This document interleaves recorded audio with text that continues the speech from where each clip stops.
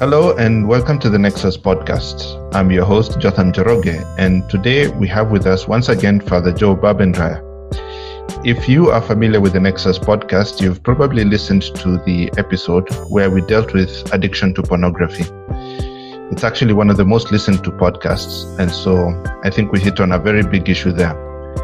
And today we are going to focus on another big issue. This time it's alcoholism, or alcohol abuse, or alcohol use disorder, however you may want to call it. So, Father Joe, welcome to the Nexus podcast. Thank you, Jotham. Glad to be here. Indeed, and we're glad to have you. I'd like to begin by asking what exactly it means to say that someone is an alcoholic, and is there any difference between being an alcoholic and just getting drunk occasionally? Well, it's a question of the words we use. Let me just start with a story, something that I witnessed myself many years ago. This must be about 40 years ago, okay? Mm-hmm. I just remember I happened to be in a hospital, and there was a young man who was only about 35 years old. He was dying. Wow. His wife was by his bedside. There was a priest, and there was a doctor, and I was just kind of an onlooker there. And he was dying because, he had very serious complications because of all the alcohol he had consumed in previous years. Mm-hmm. Two things amazed me and just remain indelibly engraved in my memory from that night. I was only there for about an hour, but still deeply engraved. First is that he was only 35 years old and he was dying. Wow. And all because of the alcohol. He had obviously consumed quite a bit in his years. Mm-hmm. And then the other thing was that he just kept telling his wife, I'm so sorry. He really regretted what was happening to him, but it was beyond his control. I remember the doctor saying something to the effect later that, there was nothing we could do for him. He was bleeding internally, and in fact, he died the next day. Wow. This young man. So those two things kind of woke me up to this world of, somebody can not only just go out and get drunk from time to time, which is already bad enough. They can become, let's say, captive to this world of drinking where they are doing so much damage to themselves that it literally kills them. Mm-hmm. So obviously there's a big difference between someone who just, let's say, occasionally gets drunk and someone who is just drinking so much that it is literally killing him or just ruining his life in other ways. Mm-hmm. So obviously, you're not going to become an alcoholic if you don't drink. But just because you drink doesn't mean that you're an alcoholic. Now, you would have to ask a doctor about this. I'm a Catholic priest. I know very little about medicine. I'm just giving, just a common sense explanation to the difference between being an alcoholic and getting drunk. Yeah.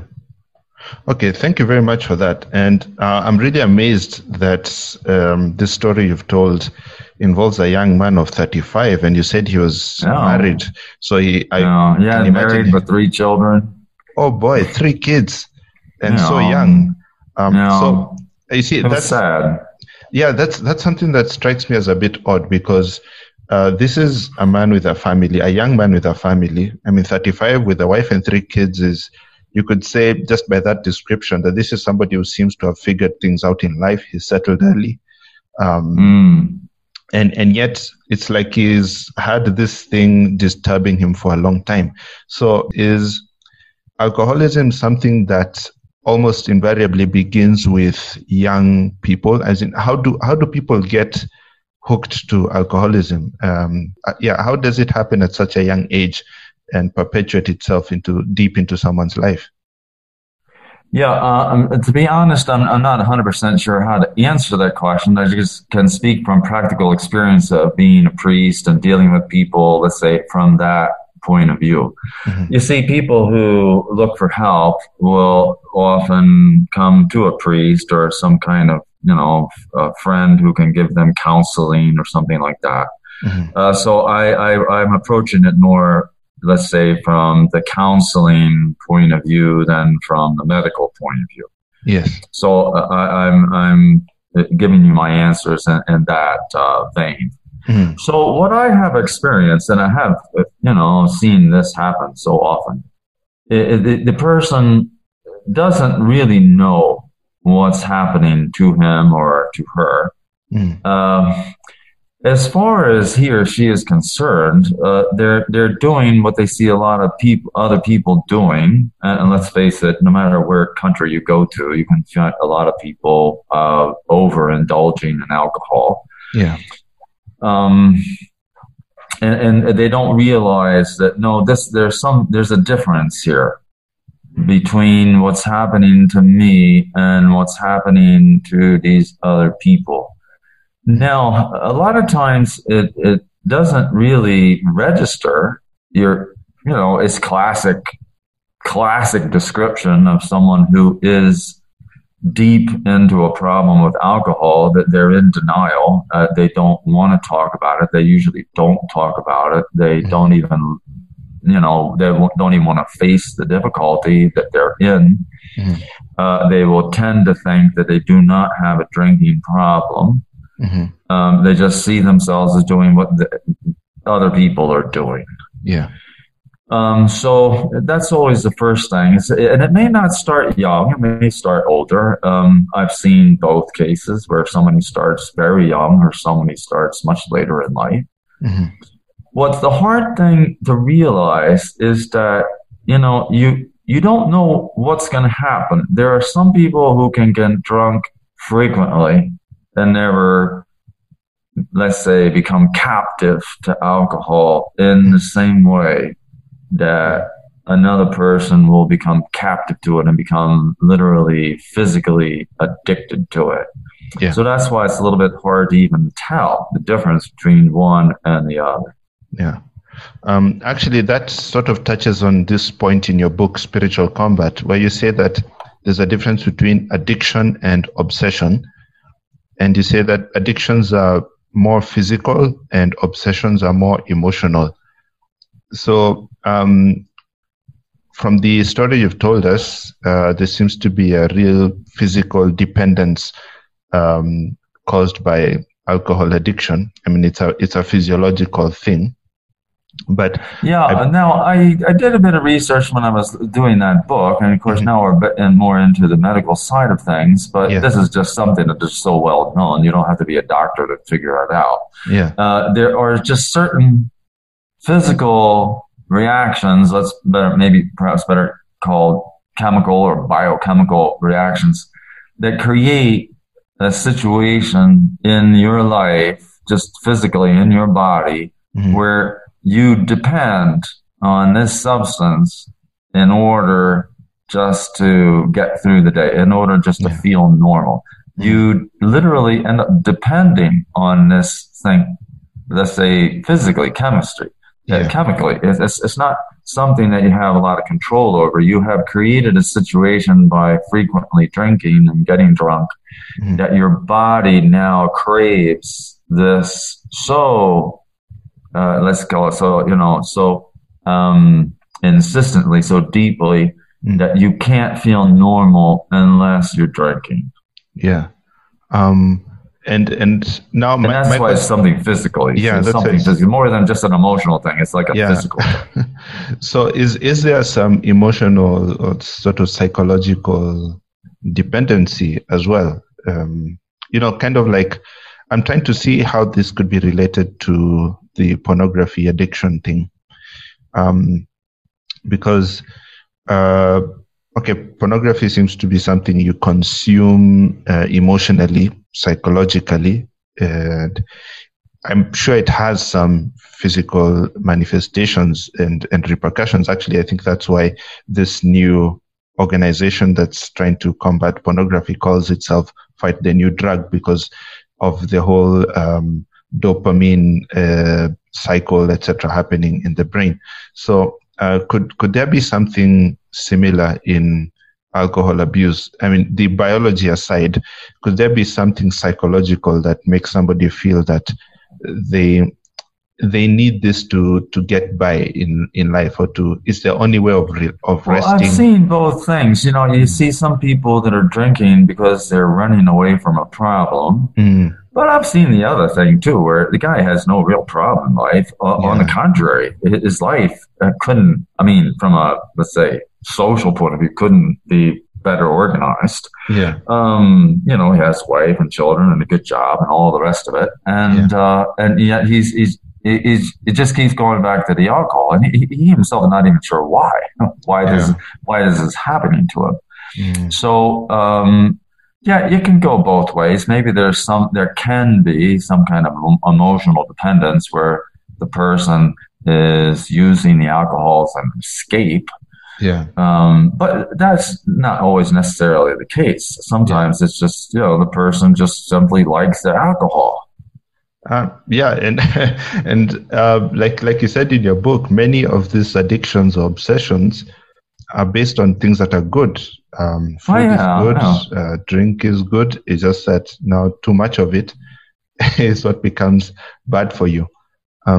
Well, the point with the problem with alcoholics is that there's something that prevents them from being able to moderate.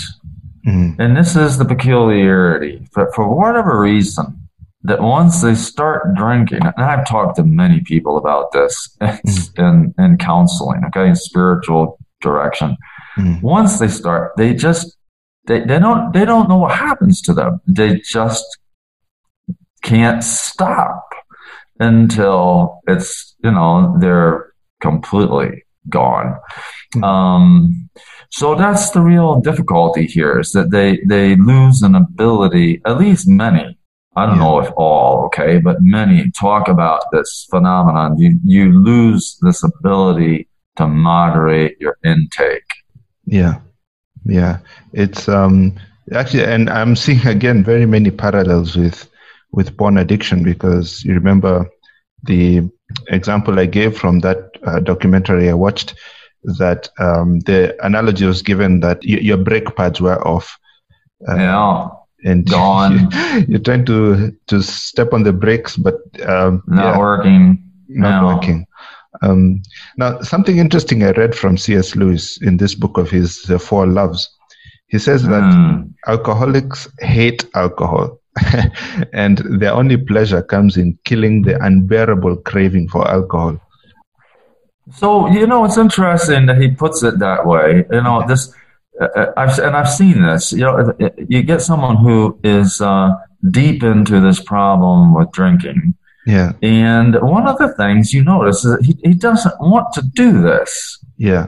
It's not like he's doing it because he thinks it's the greatest thing in the world. On the contrary, that he realizes that he has this craving for alcohol. He just does not know what to do about it. And this is what is so sad. You get people who they don't know where to turn. They don't know how to deal with it. Yeah. So that brings on a whole nother topic, which is so important. What's more important than talking about alcoholism is talking about the people who live with alcoholics. Okay.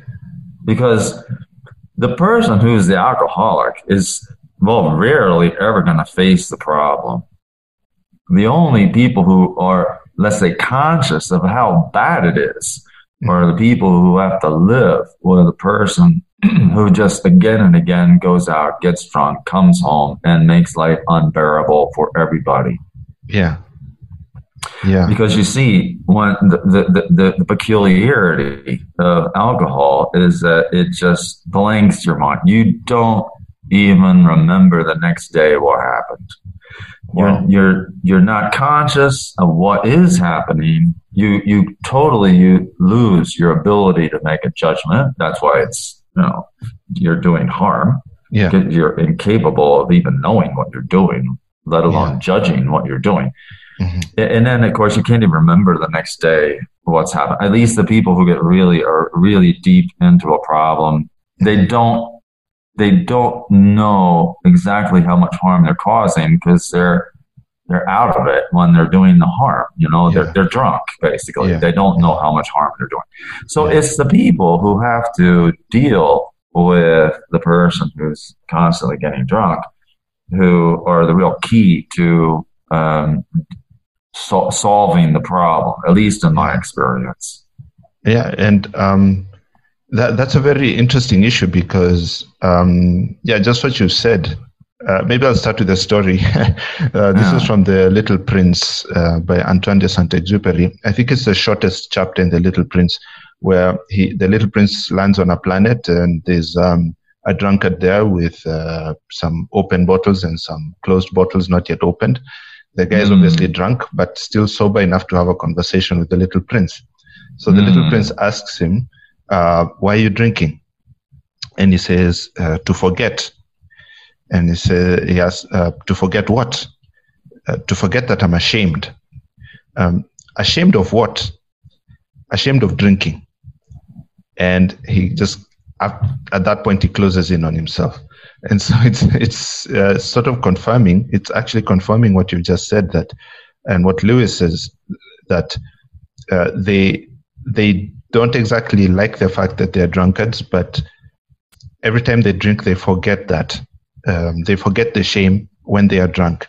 But That's the people who have experienced them being drunk, they don't forget. And they have to put up with it. They suffer. And actually, endlessly. Now that we're on that, just another question. Because of the stupid things one does when they're drunk, alcohol abuse tends to make people seem despicable, to others. And so we rarely have compassion for the drunkard and sort of prefer to give them tough love or to try and shame them into quitting. So as people who have friends or relatives who have an alcohol problem, how can we help them without being, how can we help them with compassion? We are suffering their drunkenness, and yet we are patient enough to help them get out of it. So how do you help somebody who has an alcohol problem? Okay. Well, now there are all kinds of different ways of doing this, but I would say the first thing is I'm approaching this more from my experience and pastoral work as a Catholic priest. Okay. Yeah. So the first thing is that by the time someone gets to me and they're talking to me, a lot has already been done. All right. A person can come and talk to a counselor or talk to a Catholic priest or talk to someone who's going to help them with counseling. But long before that happens, other people have to intervene. So I'm not so much telling you what I know from firsthand experience, but, let's say listening to what other people have done. Yeah. Okay. Now, so the first thing to remember here is that trying to shame somebody into quitting is absolutely useless. It does no good. It just makes the problem worse. The person who feels the most shame is the one who has the drinking problem. He or she already knows the shame that they feel is already very deep. If you're trying to shame them into quitting, you're just driving them deeper into their problem. Yeah. It doesn't help. It hurts. Shame does no good whatsoever. Yeah. Exactly what you mean by tough love, I'm not 100% sure, but let me just explain one thing that, I don't know, it may be along those lines. If you have a person with a drinking problem, whether man or woman, okay, have a person with a drinking problem, they're out of control. In other words, they're deeply addicted and they're getting drunk frequently and causing lots of harm because of getting drunk. The person who is with them most of the time is usually in a position where they have to make a decision. What do I do with this? I don't know. It could be a husband, it could be a wife, it could be a friend, or it could be a colleague. What do I do? And 9 times out of 10, they don't know what to do. The alcoholic doesn't know what to do. The friend or the spouse doesn't know what to do. Mm-hmm. And so, because nobody knows exactly what to do, the situation just tends to go on and on. But one thing is always a constant, is the alcoholic will lean on that friend or that spouse or that colleague to cover, to make up, to fix the problems. So they rely on the closest person to fix the problem. Well, let's put it this way. If they didn't have someone to rely on, where would they be? In the bar drinking? well, no. I mean, you remember when you after you get drunk, what are you capable of doing? Nothing. Nothing. Yeah, it's true. If you don't have somebody to help you, you're going to go through some serious difficulties in life. That's why a lot of alcoholics they end up on the street begging. Yeah. Well, not a lot. I know a lot. You certainly see some. Okay. Yeah. Mm. And exactly how low you have to fall before you hit the proverbial rock bottom is different in each case. But one thing that doesn't work is trying to help the person to, how should we say, cover for the problems created by the drinking. Yeah. The one thing you don't want to do is cover for the person who's getting drunk and try to fix the problems they have created by getting drunk. Because when you do that, you're just facilitating the continuance of this pattern of getting drunk. Mm-hmm. So the number one rule is you never ever give money to people. I mean, the one thing that an alcoholic usually desperately needs in order to continue doing what they're doing is money to buy the booze. Yeah. Okay, there are some people rich enough where that just simply ceases to be a problem. But, a lot of times the money has to come from somewhere. This stuff isn't cheap, by the way. Yeah. Well, sometimes it is. The Shanghai, I suppose, is cheap. But, a lot of times it's not. So you never, ever give them money for any reason because it's just going to go into the drinking. At least that's my experience. You have to cut that off. You have to cut off the source. And you have to, in some sense, force the person who has a drinking problem to face all the harm that person is causing by getting drunk so frequently. At least in my experience, it's the only thing that will be beneficial here. You have to force them to be responsible. Yeah. By refusing to cover for the problems they create with their drinking. Then the second thing that I have seen is that ultimately, at some point, you need 3 or 4 people to sit down with a person who has the drinking problem and just say, listen, we're here for one and only one reason. Mm-hmm. We want to tell you that you do have a problem. We're not here to give you advice on how to overcome the problem, but we think the only way you will do something to help yourself is that we sit here and we tell you, your friends, your relatives, okay, you do have a problem. You should do something. You need to do something. Yeah. So that sometimes helps a lot. Now, you're talking about people who have a serious problem. Mm-hmm. It's extremely difficult to quit drinking. Extremely difficult because of all the medical problems that come. But at least the person can begin to face the difficulty if they have that kind of help. Yeah. Okay. Well, that's deep. And there's something there you said that sort of worried me a bit, which is, okay, so you're not supposed to give your friends money or this person money if they're asking, because they're just going to use it to get themselves drunk. But what about those cases where it's your friends who are buying you the drinks? You know, you have an alcohol problem. You don't have the money to continue fueling this problem, but your friends are the ones who take you out and buy you the drinks. They have the money. They also get drunk, but they're the ones who finance it.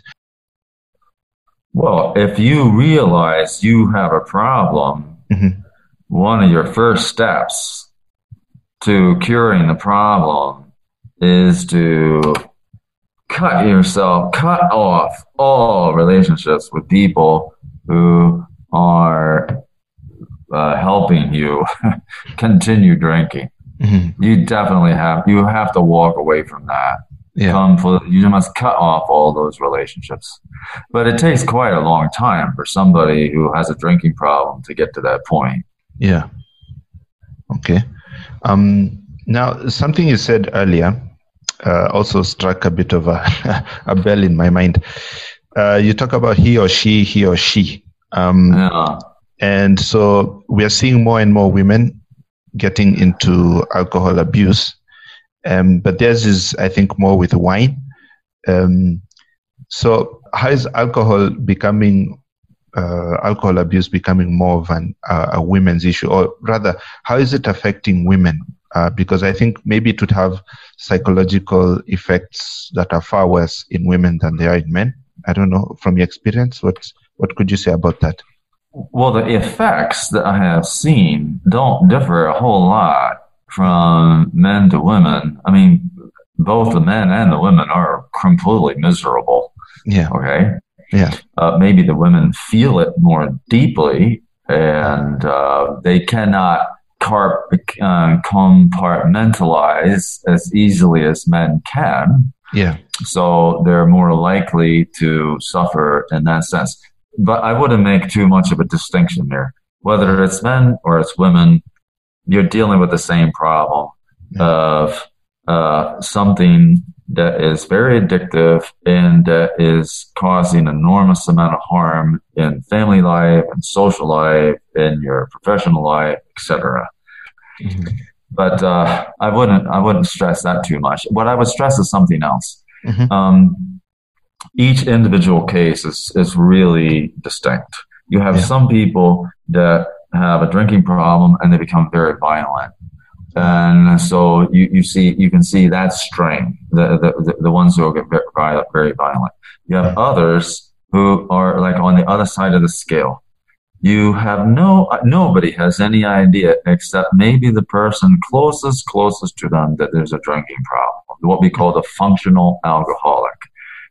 Someone who can go through life almost normally on the outside, and seem to have no problem whatsoever. The only person who knows is usually the spouse, maybe sometimes children, but if there are a few children, well, not even they will notice.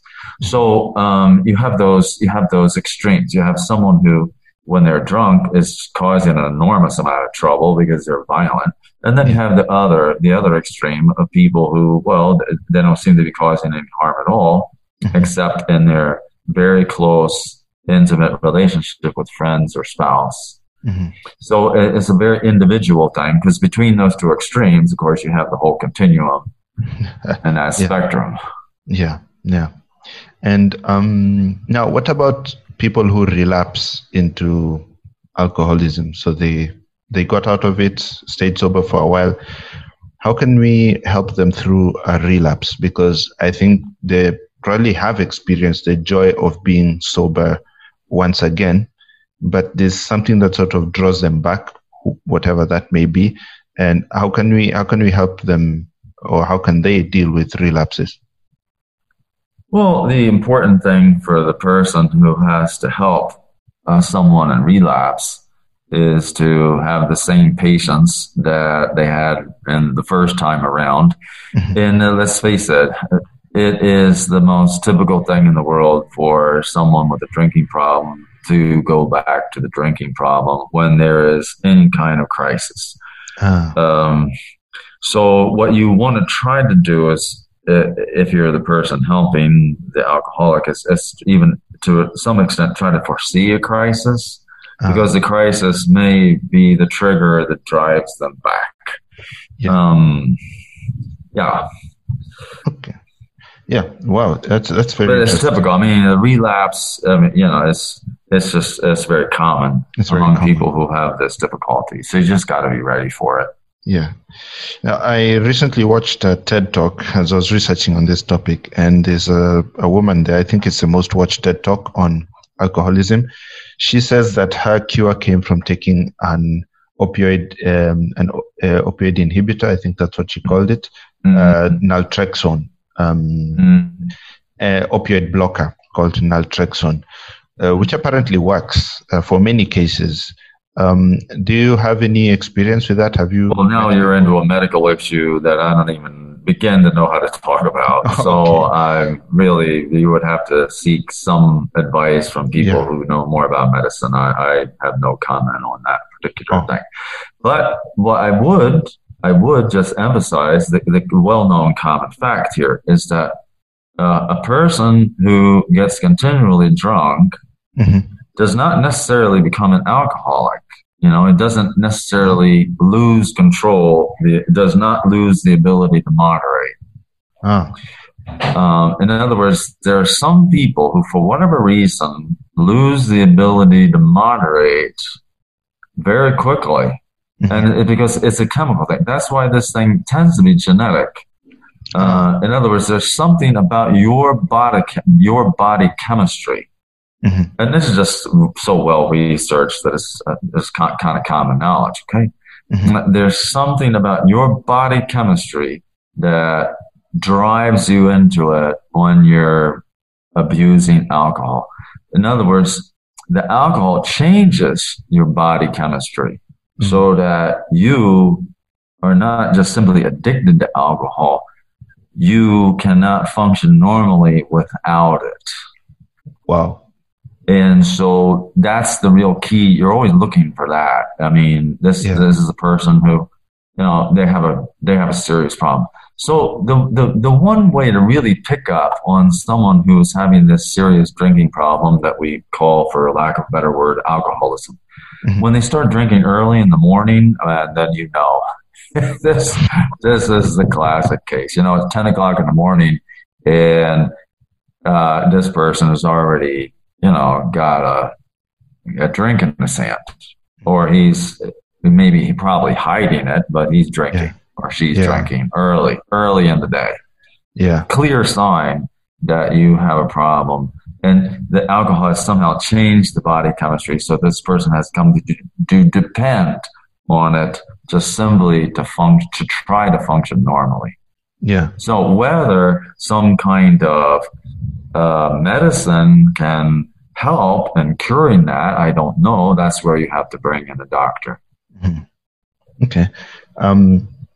So now, somebody told me a very interesting thing. His theory on alcoholism as a global problem, you could say. He says that it's a lot more pronounced in Africa and maybe Asia than it is in Europe, because in Europe they already have a culture of wine, and so from a very young age they're used to seeing alcohol around at the table. They see it as just something that is part of an ordinary meal, and so by the time somebody goes to abusing alcohol, it's where there's something serious that has caused that. But in Kenya, where you're not allowed to drink until you're 18, somebody's sort of looking at it as a forbidden fruit. And so there's some sort of adventure involved in drinking it. And maybe also because of the fact that Kenya being largely a Protestant country, there's from the very beginning a sort of taboo where alcohol is seen always as something terrible. And so somebody who goes to it sort of has the secret joy, you could say, evil joy of going to the forbidden fruit. What did you say about that? Okay, I don't have a lot of experience in that sociological phenomenon that you're talking about. But to be honest, I'm not entirely sure how accurate it is. Yeah. Let's face it, I've lived in many different countries with all kinds of different people. And what I tend to notice is something different, is that uh, it's this chemical thing I would go back to. There are some people who can get drunk even pretty frequently and never become alcoholic. They never become addicted to Yeah. the stuff. Yeah.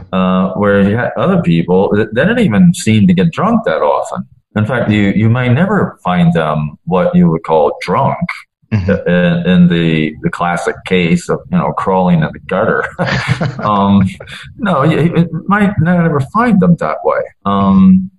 And yet they are alcoholic. Yeah. There's something serious problem they have developed over the years because of this. So I don't know how much this depends on the way children are raised and whether forbidding alcohol until you're 16 years old or 18 years old does any good. I don't know. Hmm. I'm not going to argue one way or the other. But Yeah. what I would say is just something simple. Alcohol is a good thing, after all. Especially for you talk about Christians. Okay, Hmm. well, when Jesus is there working his first miracle, he's turning water into wine. And if you read that chapter Yeah. 2 in the Gospel of St. John, it is quite a lot of wine. There were six It stone does. water jars, each capable of holding 20 gallons. That's a lot of wine that Jesus Yes. produces for this wedding feast. So Yeah. we have to be careful not to condemn drinking as such. Now, exactly when you want to introduce a child to that, I don't know. Hmm. Let's put it this way. I grew up in a very normal household where it was just very common for my parents to have a glass of wine from time to time, Hmm. or a beer or something like that. So it was no big deal. I never had any special craving for the stuff Hmm. because, yeah, I just saw it as just normal. Hmm. Um, so I don't know if that contributed one way or the other to my just approaching it very normally. Hmm. Uh, but I would say this, just again, now we're looking at personal experience. I mean, like myself personally, I don't particularly like alcohol. Hmm. I've never been drunk. I've never had more than 2 beers in my whole life, Hmm. or more than 2 glasses of wine. It's just, I simply don't like it that much. Yeah. I don't mind. I'll have a glass of wine or a beer, but I don't have a craving for it. What Yeah. I notice is that some people from an early age, they have a craving for it. And I don't care whether you're talking about a Protestant or a Catholic or a Buddhist or an atheist. They just have this craving for the stuff. Hmm. And that's what I find, like, well, that's what it becomes so individual. Yeah. So the thing I try to tell people is, listen, you have to get to know yourself, Yeah. and your cravings. Yeah. So I know myself. I am never gonna have. I've never had it. I'm never gonna have that craving for alcohol that you see some people have. I Yeah. might have some other craving, but that's not one I have. Yeah. So yeah, you just have to get to know yourself. I think it's a personal thing more than a social thing. I think that's very important, that aspect of knowing yourself. Yeah. Yeah, because it also applies to practically any other type of propensity to addiction. There's just, again, sorry to insistently go back on the issue of pornography, but when I watched this documentary called Brain Heart World, one of the girls who had been addicted to porn before and had come out of it said that since then she knows herself, and so she deliberately avoids certain types of music, which may seem normal music to anyone else, but they trigger certain memories, trigger certain urges. Trigger. Yeah. Trigger is always the key word. Trigger. Yeah. Know your trigger. Know your trigger. Okay. Wow. So that's all the time we have, unfortunately, for this episode. I just wanted to recommend one book. One book that I read. It's a novel, so it's quite pleasant to read. It's called Pierced by a Sword. Pierced by a Sword. Pierced by a Sword. It's written by a friend of mine called Bud McFarlane. A wonderful book. It's a novel, and it deals with this issue in a wonderful way. And one thing we haven't talked about, especially as a priest, I wanted to mention, prayer. It really does help for people to turn to God when they have this problem. Number one, I tell them, you turn to God. He is the only one who is capable of helping you get over this problem. I would end with that. Okay. Thank you very much. It's I started kind of smiling when you said the name of your friend, Bud McFarlane, because as we know, one of the famous beers in the States is Budweiser.